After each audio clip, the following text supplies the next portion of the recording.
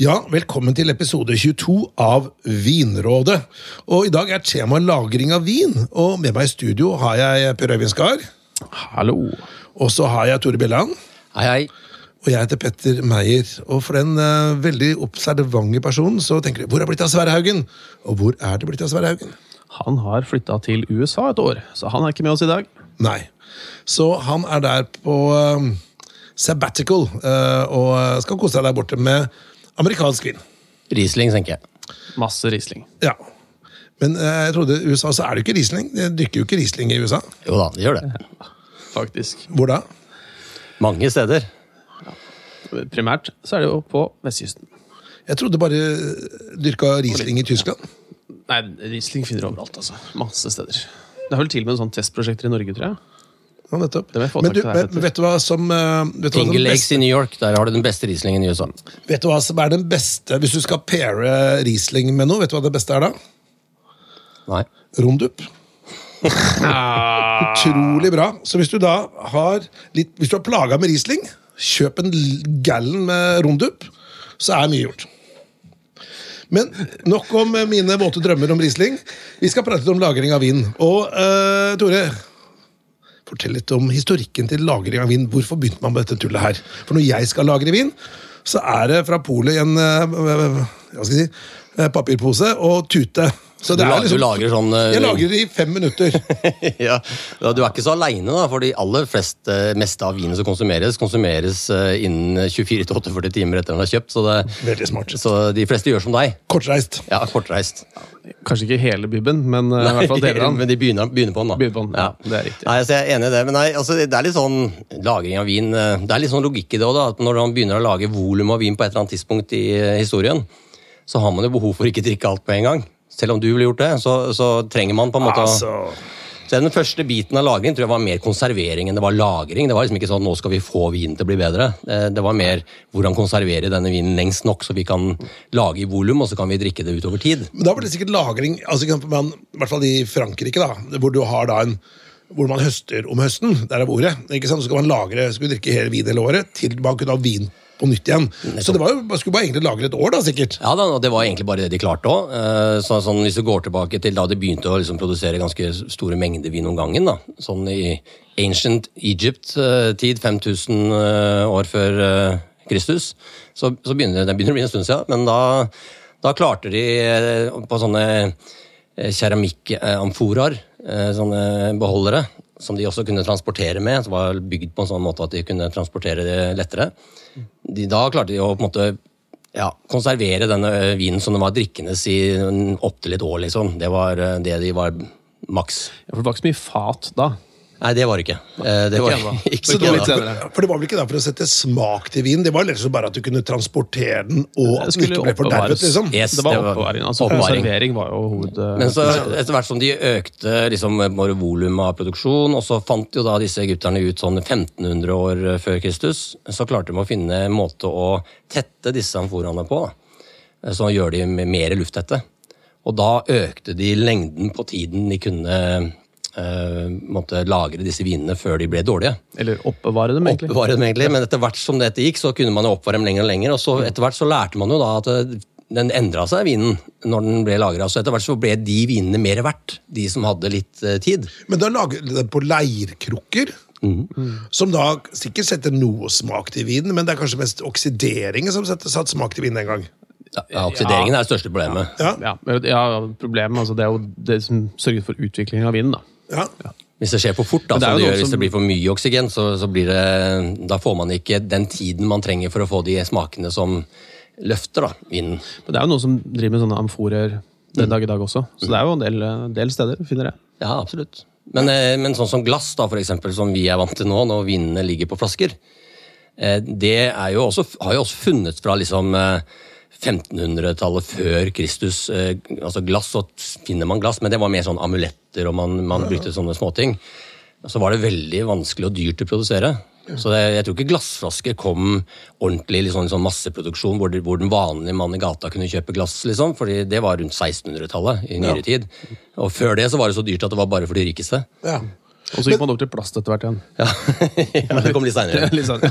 Men er det sånn at det var egypterne hvor man antar at man lagde vin først? Eller for jeg har hørt at det at i Georgia Nei, man har funnet vin for andre steder før det ikke også. sant? Men det var mer der man trodde at de var... Mange tror at dette jo ikke eksakt vitenskap, men man ser tegn på at de fant ut en måte å tette det på, så de kunne lage det lenger. Ja, så den biten av det. Ikke vinlaging... Der snakket vi før om Georgia, så det har nok funnes lenger enn det. Ja. Man har jo faktisk snakket om at liksom tilbake til steinalderen så er det tegn på at noen drakk noe som var fermentert, i hvert fall. Ja, om det var vin, jeg vet ikke om vi skal kalle det. Fermentert blåbær og krekling. Ja, bær i hvert fall, som var fermentert, så det har nok funnes en stund, det der. Ja. Men naturvin, de er jo... hvis du har valg mellom Riesling og naturvin, da tror jeg nesten jeg går for Riesling. Hva tenker du om det, gutter? Altså, når vi prater om fermenterte greier. Ja, nei, altså, nå er ikke jeg noen stor naturvin-tilhenger, og grunnen til at det er så stor variasjon på flasker, og jeg liker at liksom, en kasse smaker det samme, altså flaskene er like, da. Men nå skulle vi kanskje primært snakke om... Jo, men vi prater om fermentert, og da tenker jeg at du kan velge mellom... Da velger jeg Riesling. Og det man ofte snakker om i naturen, de naturene, det er jo ikke en egen kategori faktisk, men når vi kategoriserer sånn, så kan det heller ikke lagres i særlig grad. Nei, ikke sant? Ok, vi skal prate om dette med hvordan lage en vinkjeller, altså bygge en vinkjeller. Hva bør man tenke på da? Jeg tenker liksom, kanskje det viktigste du skal gjøre er for først å finne ut hvorfor skal du lage en vinkjeller? Er det for at du skal oppbevare vin? Hvor mye skal du oppbevare? Er det for at du skal ha et sånt fint showrom i stua? Det er jo på grunn av skryt og egotrip. Det er jo det som 90% av det er litt forskjellige funksjoner da, ikke sant? Hvis du skal ha, jeg har sett noen sånne fantastiske vinkjellere som er bygd inn i stua til folk bak en sånn glassdør under en trapp, og så er det andre som er sånn ned i kjelleren, innerst inne i sånn krypgreier, ikke sant? Og det er jo klart at det har to forskjellige funksjoner. Så jeg tenker sånn, finn ut først hvorfor skal du lagre vin? Altså, hva er hensikten med det? Er det for at du skal vise frem og ha det som en del av interiøret ditt? Ok, men da er det et designvalg. Skal du ha det for at du skal lagre vin? Liker du egentlig lagre vin? Sjekk det også. Det er mange, jeg har hatt opptatt en del gamle flasker vin for folk som ikke kan så mye vin. De er sånn der, hva er det her for noe? Dette likte jeg ikke i hele tatt. Og da ta med deg litt sånne ting inn i vurderingen. Se hvor mye vin tenker du at du drikker i løpet av et år. Skal du drikke bare lagret vin? Hvor lang tid skal du lagre det? Alt dette har litt å si for hvordan er det du skal bygge kjelleren din. Og hvor mye penger har du tenkt å legge i det? Det setter jo også selvfølgelig noen rammer da. Og så er det jo som vin eller vinkjellere er for meg liksom et sånt, det er liksom en harddisk. Enten så er den tom, eller så er den full. Så tenk på at når du bygger denne kjelleren, bygg den litt større om du kan, enn det du tror du kommer til å ha behov for. Ja. De blir fryktelig fort fulle. Ja, men det er veldig mange som har vinskap hjemme, og store vinskap, og kanskje flere også. Ja. Og der kan du også lage vin over tid. Men de fleste som lager vin på den måten, lager gjerne vin for å oppbevare den og ha vin tilgjengelig i lengre periode, men ikke nødvendigvis tenker at jeg skal lagre en vin i 10 år, og så skal jeg smake på den. Så det er veldig forskjell på, har du litt sånn, har lyst til å prøve å lagre vin og finne ut av gode viner og kjøpe de unge og se hvordan de blir når de blir eldre, så er det en annen type grunnlag da, for å bygge en kjeller. Ja. Og så er det noen ting man skal huske på hvis du skal... Vinskap er på en måte en ting, da, ikke sant? Da må du kjøpe deg et godt vinskap, så har du kommet deg ganske langt. Og så kommer du til å kjøpe flere vinskap antageligvis, og ha plass til det også. Men skal du ha en vinkjeller, så kan det jo enten det være en kjeller, eller det kan være et rom inni huset ditt. Tenk på isolasjon. Altså, jo mer isolert det rommet er, jo bedre er det. Så bør det være et sted det ikke er vibrasjoner. Så bor du rett liksom ved trikkeskinnene, så det er ikke et godt utgangspunkt. Vin er ikke glad i vibrasjoner. Det bør være fritt for lys. Det er ganske enkelt å få til. Tett vinduer for eksempel, at det ikke kommer gjennom sollys. Og så må du se på, skal du ha aktiv kjøling, eller bygger du en passiv kjeller? Og hvis kjelleren er passiv, så bør den jo helst være et sted det er kaldt. Sånn som min kjeller er jo en passiv kjeller. Det eneste jeg har er en liten varmeovn i kjelleren, som sørger for at det ikke blir mindre enn 12 grader på vinteren. Så blir det 15-ish på sommeren når det er varmt. Og det fungerer kjempefint. Det kan variere litt på temperatur, så det er helt ok det, så lenge det ikke blir veldig ofte variasjoner. Altså hver gang du åpner døra, så er det plutselig gått opp 3-4 grader, så er det litt tungvint. Ja, og hvis du har en sånn der, det varierer fra morgen til kveld, det er dårlig. Ja, anbefalt temperatur egentlig er mellom 11 og 13 grader. Det er liksom den anbefalte lagringstemperaturen for både hvit og rød. Ja. Så det er vel det viktigste når du skal velge det. Hvis jeg skulle bygd da, en vinkjeller inni et hus som ikke har en kjeller hvor det er kaldt naturlig, så må du jo opplagt ha kjøling. Tenk på at andre enden av det kjøleanlegget så kommer det varm luft. Sørg for at den ikke bare spyles ut av huset, men at du kan bruke den i det vaskerom eller et eller annet sånt, så du får gjenbrukt den varmen også. Det er lurt sånn klimamessig. Nå synes jeg dere er veldig gode, gutter. Men de fleste av oss kan jo bare rett og slett gå på polet, kjøpe en vin der, ung eller gammel, og drikke den. Og resten av vinen har du sånn resultat å ha for hånden. Men det er jo, man tenker jo kanskje at vinen blir jo bedre av å lagres da, ikke sant? Men kan man ikke bare kjøpe en gammel vin på polet da? Jo, det kan du gjøre. Og Polet har jo flere slipp også, hvor de selger litt lagret vin, og så er det masse vin tilgjengelig på Vinmonopolet som har litt alder. Men så er det jo sånn at når du blir vinnørd da, så vil du gjerne ha årganger av de samme slottene. Du kommer over noen gode kjøp i utlandet, du står og ser på vinauksjoner.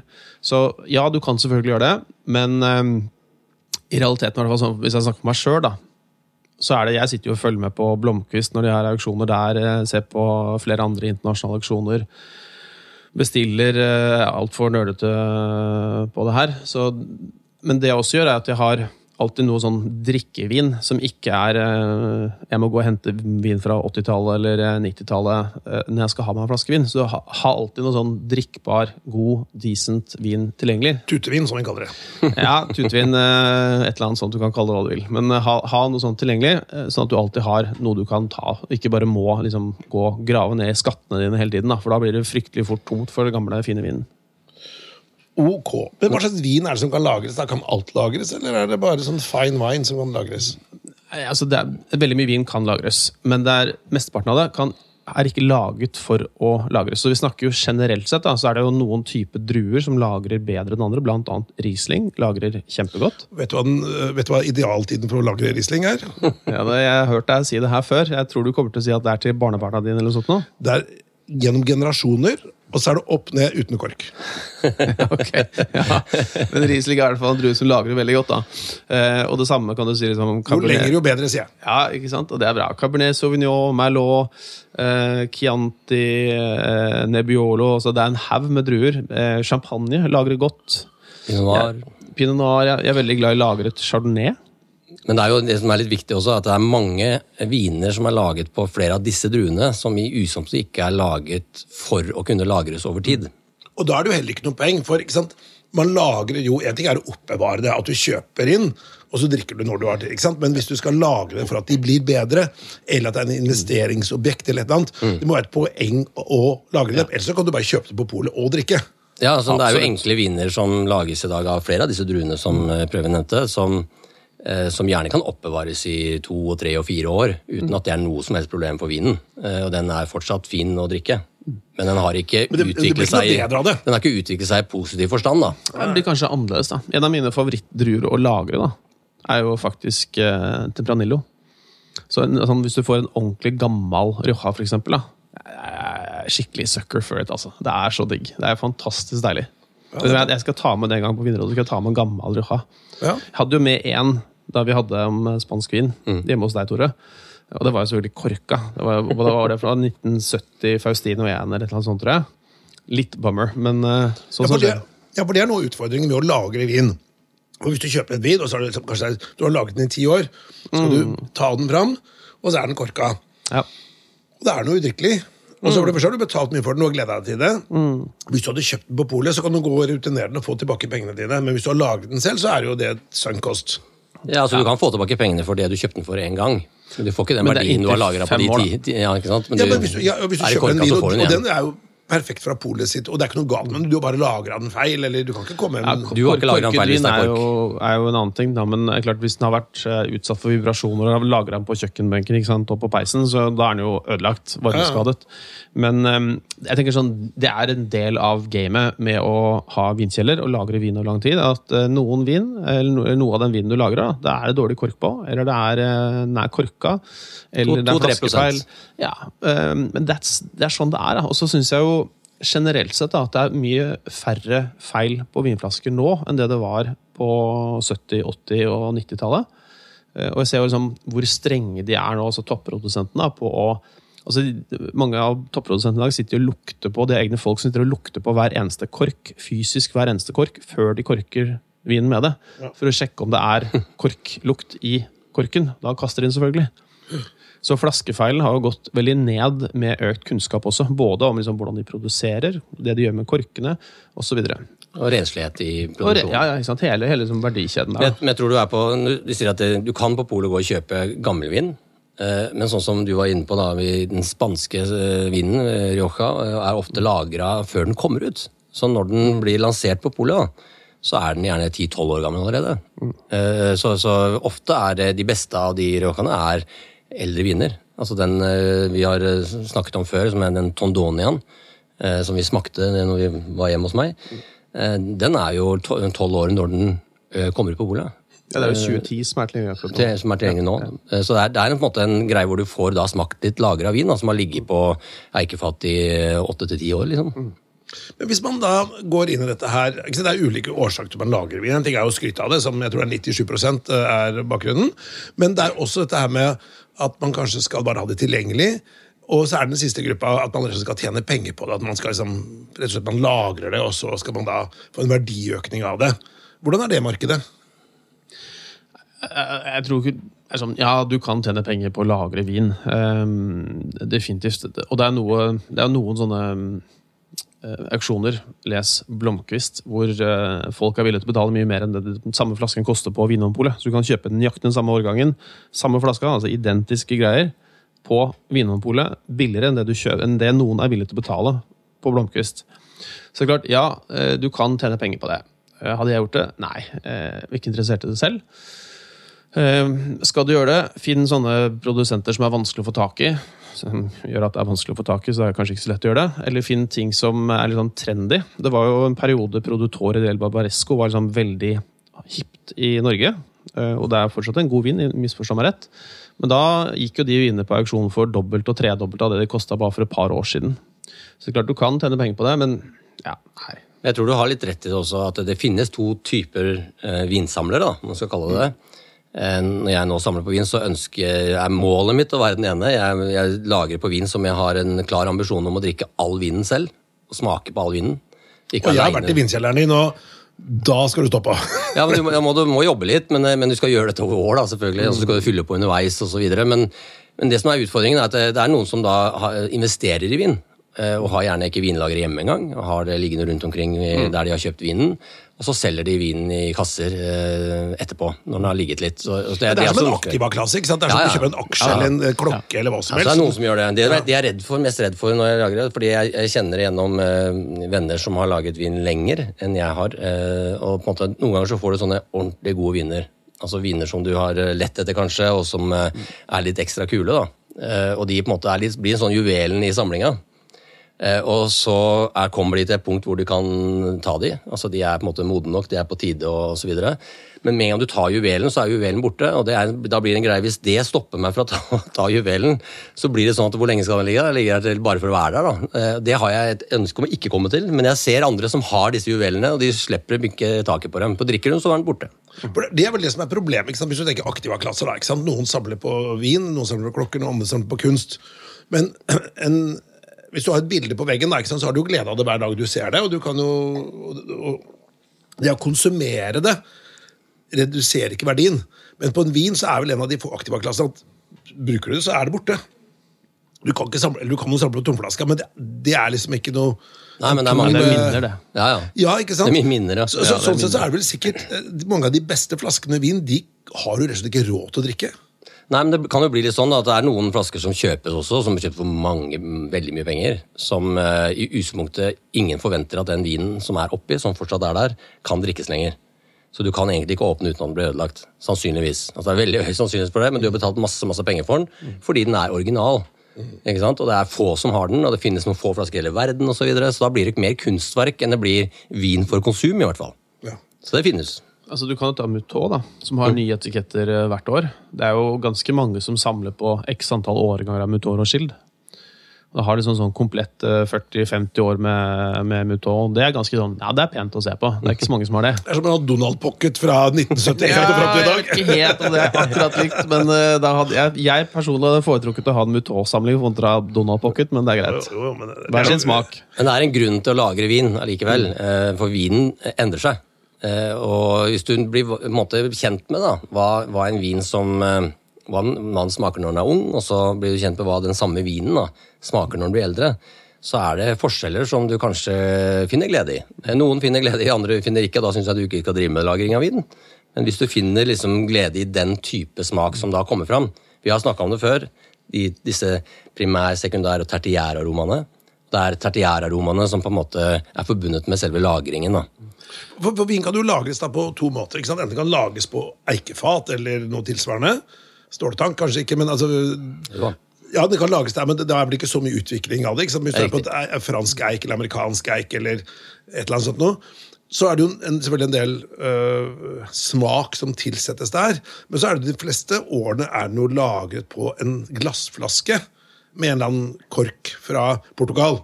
Og da det vel der at den kjemiske prosessen, kan ikke dere fortelle hva som skjer når en flaske med god vin ligger da på en glassflaske med en kork? Ganske mye som skjer egentlig. Ja. Og det såpass mye at det ingen som egentlig vet alt som skjer. Men vi vet noe da, om hva som foregår nede i den flaska. Og det jo alt som hva skal jeg si, forråtner. Forråtningsprosessen jo drevet av oksygen, så det gjelder for vin, og det gjelder for alt annet organisk. Men når du korker en flaske, da, så den korken den skal jo da hindre oksygen å komme inn i flaska. For selve glasset, det helt tett. Men en kork slipper inn litt grann oksygen hvert år, altså 1 milligram cirka i året. Og så vil den slippe inn. Og så har de også faktisk målt da, at når korken blir eldre, så tettes den mer, så den slipper den faktisk litt mindre luft når den har lagret en stund. Så det betyr at det tar tid for dette å oksidere. Og det også bra, fordi over tid så disse ulike stoffene som inne i flaska, de virker på hverandre, og de binder seg med hverandre, og det skaper forskjellige ting. For eksempel så virker alkoholen mot syra, og skaper det vi kaller estere. Og estere, det nye typer smaker og aromaer som da dukker fram i vinen, som ikke fantes før de har ligget en stund og påvirket hverandre. Og tanninene som vi har vært inne på før, det jo polyfenoler, og de fenolene de binder seg til hverandre, og etter hvert så blir molekylrekkene så lange at de faller ut av løsningen, og så blir det vi ser på som bunnfall. Og da blir også tanninene, når de får lengre rekker, mykere i munnen da, så tanninene føler ikke så skarpe, og så blir det egentlig mindre tanniner etter hvert. Så alle disse tingene her skjer, samtidig som det kommer nye smaker og nye aromaer da, som dukker opp over tid. Men da må vi også gi vinen tid nok til at dette her skjer. Så hvis vi bare setter vinen ut i gangen og lar den oksidere med en åpen karaffel, da, så går det 2 uker, og så den vinen eddik. Ja. Så vi må la disse tingene skje, så du kan ikke lufte deg til en lagret vin, poenget mitt. Men hvis vi da, altså nå hører jeg kanskje sånn jålet ut, da, til og med kommer fra Notodden, men jeg litt sånn var for tanniner i vin, så hvis det en veldig ung vin, litt sånn tung ung vin, og åpner den, og la oss bestille den på restaurant, da, og ikke får liksom dekantert noe særlig, så får det sånn cotton mouth, da det blir veldig sånn tørr i munnen, og det smaker egentlig ikke noe godt i det hele tatt. Og det fordi at det ganske unge viner eller mye tanniner, men fortell sånn, hvorfor det mer tannin, og det må jo lagres da, hvis jeg lagrer den, eller ikke lagrer, hvis jeg dekanterer den i, la oss si 2 timer, så blir det noe helt annet. Ja, den vil jo bli noe bedre, ja. Men den strukturen på en ung vin, du får ikke lufta den 5 år i lagring. Nei, Men du kan blir slipe ned tanninene. Du får litt mykere tanniner ved å gjøre det. Men det du tar opp, det er jo ganske interessant, Petter. Fordi at Always. Ja, ikke sant? For meg da, så er det også mye med hvordan vinen er laget. For du kan ha masse tanniner i en vin, men du trenger ikke å få den der at det snerper i munnen allikevel. Så det har mye med hvordan selve vinmakingen har vært. Da. Så er det selvfølgelig mye med druer. Noen druer har mer tanniner enn andre, men hvis du ser på de... Og Pinot Noir er ikke så... Nei, Pinot Noir har ikke så mye tanniner, ikke sant? Det er tynt skall, Nebbiolo... Hva er tannin, hvis jeg først er inne på det? Fordi, garvesyre. Det er garvesyre, ja. Ja, så er det som mange sier at jeg får så vondt i hodet av å drikke garvesyre. Og så tenker jeg sånn, ja, det er kanskje noe med mengden vin også. Garvestoffer er vel egentlig det riktige navnet på det, men vi kaller det garvesyre. Det er riktig. Det er helt riktig. Men det er fenoler. Men poenget mitt da, er jo det at de beste produsentene, de har så finslepen tanninstruktur at du merker egentlig ikke så mye til tannin. Du kan kjenne at det er tanniner her, mens de er så myke, det er nesten som fløyel. Og da vil du ikke få den der snerpe, tørke ut munnen da, som man kan få hvis de har kanskje litt mye stilk, litt mye ekstraksjon, litt mye toast og nye fat og sånn. Da kan du få kan bli litt mye av det gode, da trenger du tid. De snakker jo også om det når de skal høste disse druene, så snakker de om hvorvidt druene om de er fenolsk modne. Og da kan du se på stilkene på druene, hvis de er fortsatt grønne, selv om de har fått farge på selve den røde drua. Så hvis de stilkene er for grønne, så vil også da fenolene og da tanninene være grønnere i formen, og da er de mye, mye skarpere og enda bitrere i formen. Da føler du mye mer den uttørkende effekten i munnen når du drikker den. Så det er det er hvordan de lager også den vinen når de produserer den, påvirker lagringsdyktighet, men også hvor skarpe de er som unge. Da. Men spør vinkelnerne på restauranten. Si at du ikke liker så mye tanniner. Hva kan du anbefale? Ellers kan jeg spørre en som akkurat har blitt sommelier. Ja. Og vi må jo gratulere deg, Tore. Du har akkurat blitt sommelier og tatt, er det VZ-etter? VZ3, ja. Og da skåler vi her i Vinrådet, og gratulerer. Ja, takk skal du ha, det var veldig hyggelig. Og hva skåler vi i dere? Ja, ikke vet jeg, men hva skåler vi? Ja, vi skåler faktisk i 2 viner nå, for vi har tatt med 2 viner, bare for å illustrere forskjellen på litrene lagring. Så vi har hentet en 2019 og en 2009 fra samme vinslott, fra Chasse-Plaine i Bordeaux. Begge to er gode år. Den ene er da opplagt 10 år eldre enn den andre. 2019 er akkurat sluppet, de ble sluppet i dag på Polet. Og den 2019, den hadde jeg med fra kjelleren min. 2009 hadde du med fra. Unnskyld, 2009 hadde jeg med fra meg, ja. Den kjøpte jeg primør i 2010, så det har ligget ganske stabilt i min vinkjeller i, røffelig da, 10-12 år fra jeg fikk den. Veldig god vin i en sånn, i forhold til Bordeaux da, så ligger den da i Haut-Médoc, så i dette Moulin de Médoc-området. Supergod vin til den klassen den er. Det er en kostbar, flott vin til 450-60 kroner eller sånn. Ja. Så det er en flott vin som på en måte nærmer seg de beste slottene, ligger under der og vaker. Så det er godt kjøp. 2009-årgangen er jo absolutt veldig god, men vanskelig å få tak i akkurat nå. Som vi var inne på i stad, det er liksom ikke bare å gå på Polet og kjøpe 2009-årganger av Bordeaux. Og det er derfor vi lagrer vin, Petter. For å kunne gå og hente sånt. Eller så kan man kjenne noen som heter Per Øyvind Skar, som er veldig raus og glad i å glede sine venner. Ja. Og jeg synes jo det er sånn, det er morsomt da, å smake og lukte på den 2019, for jeg drar jo til Bordeaux og er med på disse fatprøvesmakingene, og vi smaker da årets vin, eller fjorårets vin da, rett fra fat. Og det 2019 minner meg om disse fatprøvene som jeg får der nede, for det er såpass ung fortsatt, og for meg så er det sånn det har en sånn lilla preg over seg. Som også er sikkert fordi at all den vinen du drikker der nede er jo dyp lilla når det er fatprøver. En flott vin, godt laget, men den er veldig ung altså. Dette er ungt for meg. Ja, det er veldig ungt, og den får litt den uttørringen som du snakker om. Du merker stor forskjell mellom disse to når du drikker dem, i forhold til hvor mye det tørker ut. For her er du her kjenner du tanninstrukturen. Det er fine, myke tanniner i den her også. Men det er mye mer tanniner i 2019 enn det er i 2009, og det er litt den effekten vi har snakket om, at den har ligget noen år, og tanninstrukturen har fått avslepet seg litt. Og 2009 den er mye mer utviklet. Litt sånn lær og litt lakris. Litt sånn sigarboks som begynner å komme opp. Ikke sant? Så den begynner nå å komme i den der deilige fasen som jeg liker, da, hvor det er litt moden, fin vin. Da. Men fortsatt, 2009 kan du sikkert drikke om 20 år.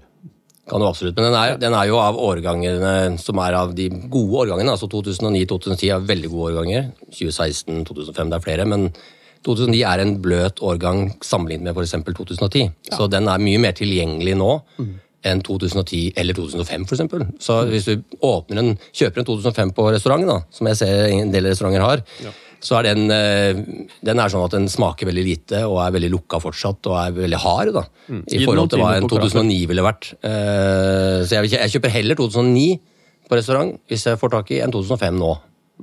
Men det er jo et poeng, tenker jeg, hvis man går på en restaurant da, og i hvert fall skal kjøpe en sånn fine wine da, og så ser man, her når man har lyst til å flotte seg litt, og så er det kanskje en 15 år gammel vin, og så hvis du går på litt fine restauranter. Men den må jo dekanteres en del, og så setter du den ned, kanskje du spiser en forrett, og så kommer vinen på bordet, og så har den går rett fra flaska i glasset, og da har den liksom blitt dekantert i glasset i 3 minutter. Hva er trikset der? Skal du ringe på dagen før og be de dekantere fra borrene? Det er kanskje litt rått å ringe dagen før, men de har faktisk gjort det også, selv om det er litt sånn oppesen føles det å ringe på forhånd og få den til å dekantere. Men så har en veldig fin vin, hvis du har tenkt å bruke litt ekstra kroner på en fin vin og feire et eller annet, for eksempel, da, så er det jo dumt å åpne en veldig flott vin som du, på en måte, du kjenner at bare, den trenger mer luft, liksom, den må vi bruke, og så vil vi drikke noe før han kommer. Ja, for ofte er det siste glasset mye bedre enn det første. Ja, så det går an å faktisk si fra en par timer før da, og si at vi har bord her nå, og vi skal ha den vinen, gidder du åpne den? Det gjør de. Eller så kan du spørre om de kan i hvert fall sette den på å få en rålufting av den i karaffel før du får den i glasset. Det går an å gjøre. Altså, jeg var jo i Barcelona for ikke så lenge siden nå, og da var vi på en ganske fancy, fin restaurant, og da bestilte vi en flaske Valbuena 5. Det var jo 2017 år gang, om jeg husker riktig. Og da spurte jeg, før vi egentlig begynte middagen, kan dere ta og åpne den nå, slenge den på en karaffel, gjerne delen i 2 karaffler og gi den en sånn god shake, og så kommer den servert om 2-3 timer til hovedretten. Det funket. Og det er jo kanskje den enklere måten å gjøre det på, da, ikke sant? Når du kommer på restauranten, hvis du ser at, oi shit, den vinen der, den har jeg immer lyst til å smake på, men den er litt ung, si fra til kelneren med en gang, si at den der har vi lyst på, kan du åpne nå? Ta den på en ordentlig karaffel, den trenger litt tid, og det gjør de selvfølgelig. Men det er jo gjerne restauranter som da, hvis de har en vinkelner da, på restauranten, så går det fint å gjøre det. Det er ikke så lett å gjøre det på restauranter som ikke har det, og ikke bruker så mye tid på selve vinen da. Men da spør du om det, så fikser det for deg. Så de fikser karaffel uansett. Eller du har en servitør som ikke har så greit på det, ikke sant? Det kan jo også skje da. Men det som jeg tenker er at, jeg har selvfølgelig rykket på noen dyre viner, på restaurant, men jeg tenker noen ganger at hvis jeg skal virkelig uppe gamet mitt på rødvin i hvert fall, så drikker jeg det heller hjemme, for da kan du liksom dekantere det ordentlig, du kan liksom sette det i en saftmugge, altså som er rein da, selvfølgelig, men som er litt sånn overflate, og riste litt på den, og så har du den par-tre tid på der, så er det jo mye bedre i hvert fall. Og det kommer tilbake til de mange temaene som jeg liker å prate om, det er, la oss si du bruker 1000 kroner på en vin på restaurant, det gjør du nesten ut å blunke, ikke sant? Men det å gå på polet og kjøpe en vin til 1000 kroner, det gjør jeg nesten aldri. Selv om det er akkurat de samme pengene. Hvorfor gjør du ikke det? Nei, men man ender som regel ikke å gjøre det. Og det tror de fleste ender ikke opp å gjøre det. Du har helt rett, de fleste gjør ikke det. Nei, men det kan man gjøre hvis man da skal ha en ordentlig god vinopplevelse, så kjøp, altså, la oss si 500 kroner på polet da, ikke sant? Altså 500 på en restaurant er jo veldig billig, du får nesten ikke sant? Nei. Men hvis du kjøper opp 500 på polet, en rødvin, eller la oss si 800, putt den i en ordentlig god dekanter hjemme, og la den stå et par-tre timer, og så drikke den da, gjerne på verandaen, eller hva du har tenkt å gjøre, bør ikke ha mat en gang, så er jo det en utrolig god vinopplevelse. Men altså da, vi har jo, og du jakter jo også, Sverre som ikke er her, er jo jeger, men jeg har også venner som er det, og når man da har vært på jakt da, og skutt seg en rype, og på en måte dratt med seg rundt på fjellet og kjøpt geværer for titusenvis av kroner for å kunne være på jakt da. Og så tar man hjem, og så bruker man en hel dag på å forberede denne rypa til et herremåltid, du og madammen. Så mener jeg at den fortjener jo kanskje en vin som står til innsatsen da. Og da tenker jeg at hvis du hadde brukt 500-600 kroner på en vin på restaurant fordi du ikke har noe valg, fordi det er det billigste du får tak i, gå på polet og kjøp en skikkelig god Nordrånevin fra Cornas eller fra Cotroti, og så plutselig så får du en vin som passer veldig godt til det du spiser, og så er det mye bedre opplevelse. Syrah, eller? Syrah, ja. Som er litt lilla i kanten. Eller ta en 80-talls Bordeaux. Det funker også veldig godt i Det rype. er litt vanskelig å få tak i, selvfølgelig. Ja, jo, det kan jeg være enig med deg i. Ok, kjære venner. Tenkte vi skulle gå litt inn for å lukke døren til vinkjelleren akkurat nå. Men er det noen siste tips for de som sitter og lytter på dette? Jeg tenkte, fader, skulle jeg begynt å samle vin? 2 tips fra begge herrer. Altså, jeg hadde bygd kjelleren din større enn det du tror du skal ha, og så bruk tid på å finne ut av hva slags vin du faktisk liker lagret. Gå på vinsmakinger, og liksom deschiffrer hva er det du liker. Hva slags, er det Tempranillo du liker? Er det Rioja, ikke sant? Er du glad i gammel champagne? Finn ut av de tingene der først, så du vet hva du skal kjøpe inn.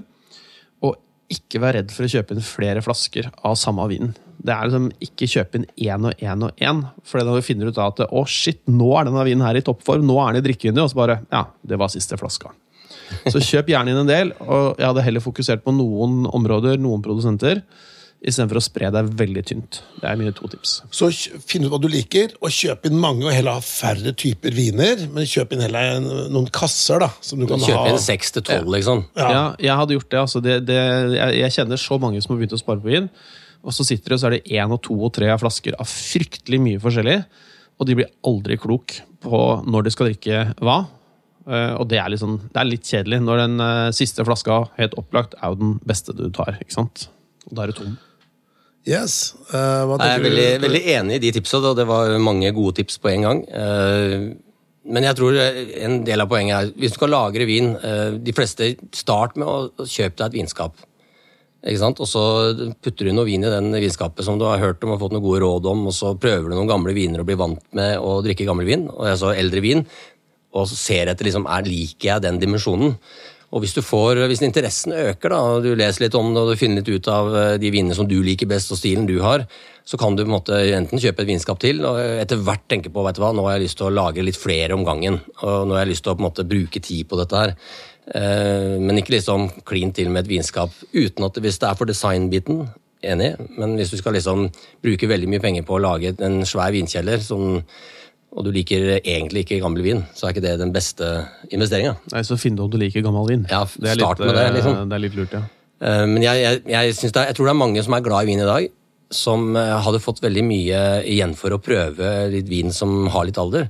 Fordi det er en annen opplevelse. Det er mye som vi snakket om som skjer oppi den vinen når du lager vinen, som gjør at liksom, ting blir annerledes. Og det er egentlig ikke det, for det har mange spurt om. Det er ikke sånn at vinen endrer seg så veldig i forhold til at tanninene blir mindre av etter hvert. Men syre, det er også en diskusjon. Syrenivået i en vin er ganske konstant. Det er konstant. Mange mener at det blir litt mindre over lang nok tid, men det er ganske konstant. Men det oppleves forskjellig. Ja, og alkoholnivået er det samme. Sukkernivået og sødmenivået er det samme på de vinene som har det. Men det er på en måte den opplevelsen du har når du smaker det, den er veldig forskjellig. Så en vin kan oppleves mindre syrlig når den har vært lagret, selv om den har det samme pH-nivået som den hadde før. Altså, jeg har et siste tips også, og det er hvis du først da finner ut at du skal bygge vinkjeller, gjør det ordentlig. Ikke sant? Tenk at det skal være et flott sted. Altså, bruk litt tid på interiøret. Litt tid og penger på interiøret. Det er så innmari mye vanskeligere å gjøre noe med det etterpå når du har fylt opp med vinskap og 500 flasker vin eller 1000 flasker vin eller hva det nå ender opp med du skal ha. Så tenk liksom på hvordan skal veggene se ut. Har du plass til en stol, et lite bord der? Skal du legge fliser på gulvet? Liksom, gjør litt ordentlig ut av rommet. Da er det skikkelig sånn good feeling når du kommer inn der, og det er flott rom. Du har vinhyllene dine som står der, og du kommer inn og bare these are my babies. Ja, og bygger du et sånt flott vinrom som du ser da fra stua for eksempel, kan være superfint designmessig, men skal du ha et sånt vinrom og du har tenkt å ha vin der veldig lenge, så må du også tenke på at det skal ikke bare være kjølig, men det må også være fuktig hvis du skal ha det veldig lenge. Skal du oppbevare det i 5, 6, 10 år, så går det nok bra, men skal du ha det over lengre tid, så er det veldig ordentlig å kjøpe en sånn kjølemaskin som også avfukter samtidig, sånn at du holder fuktigheten på riktig nivå, sånn 60-70% fuktighet bør det være i det rommet over tid. Ja, er det for mye fuktighet, så rotter etiketter opp. Ja, da blir det da får du mugg og masse annet problem. Det skader ikke vinen, men det ser ikke pent ut når etiketten er spist opp etter 4 år. Men rundt sånn 60-70% så er det perfekt. Ja. Yes, gentlemen, denne podcasten skal jo da ikke lagres, den skal nytes frisk av de som lytter. Litt lenge siden vi har hatt podcast nå, gutter, var vel på vårparten, og så slapp vi den egentlig i høst, så det har vært litt rustne herrer nå i det siste, men nå kommer vi sterke tilbake, så nå blir det... Ja, vi blir litt sånn forvirret når Sverre dro. Så hva gjør vi nå, liksom? Ja, nei, så vi savner Sverre, da. Ja. Vi får hilse en liten shoutout til Sverre. Så en liten shoutout til deg, Sverre, en liten skål for deg, vår gode venn i USA, over dammen. Og så får vi prøve å holde ved like til Sverre kommer tilbake igjen. Det skal vi gjøre. Men igjen, takk for at dere lytter til Vinrådet, og hvis det er noe dere lurer på, eller tema dere anbefaler at vi skal ta opp, send oss gjerne en melding, eller melding på Facebook, og så er vi på gjenlytt og gjensmak.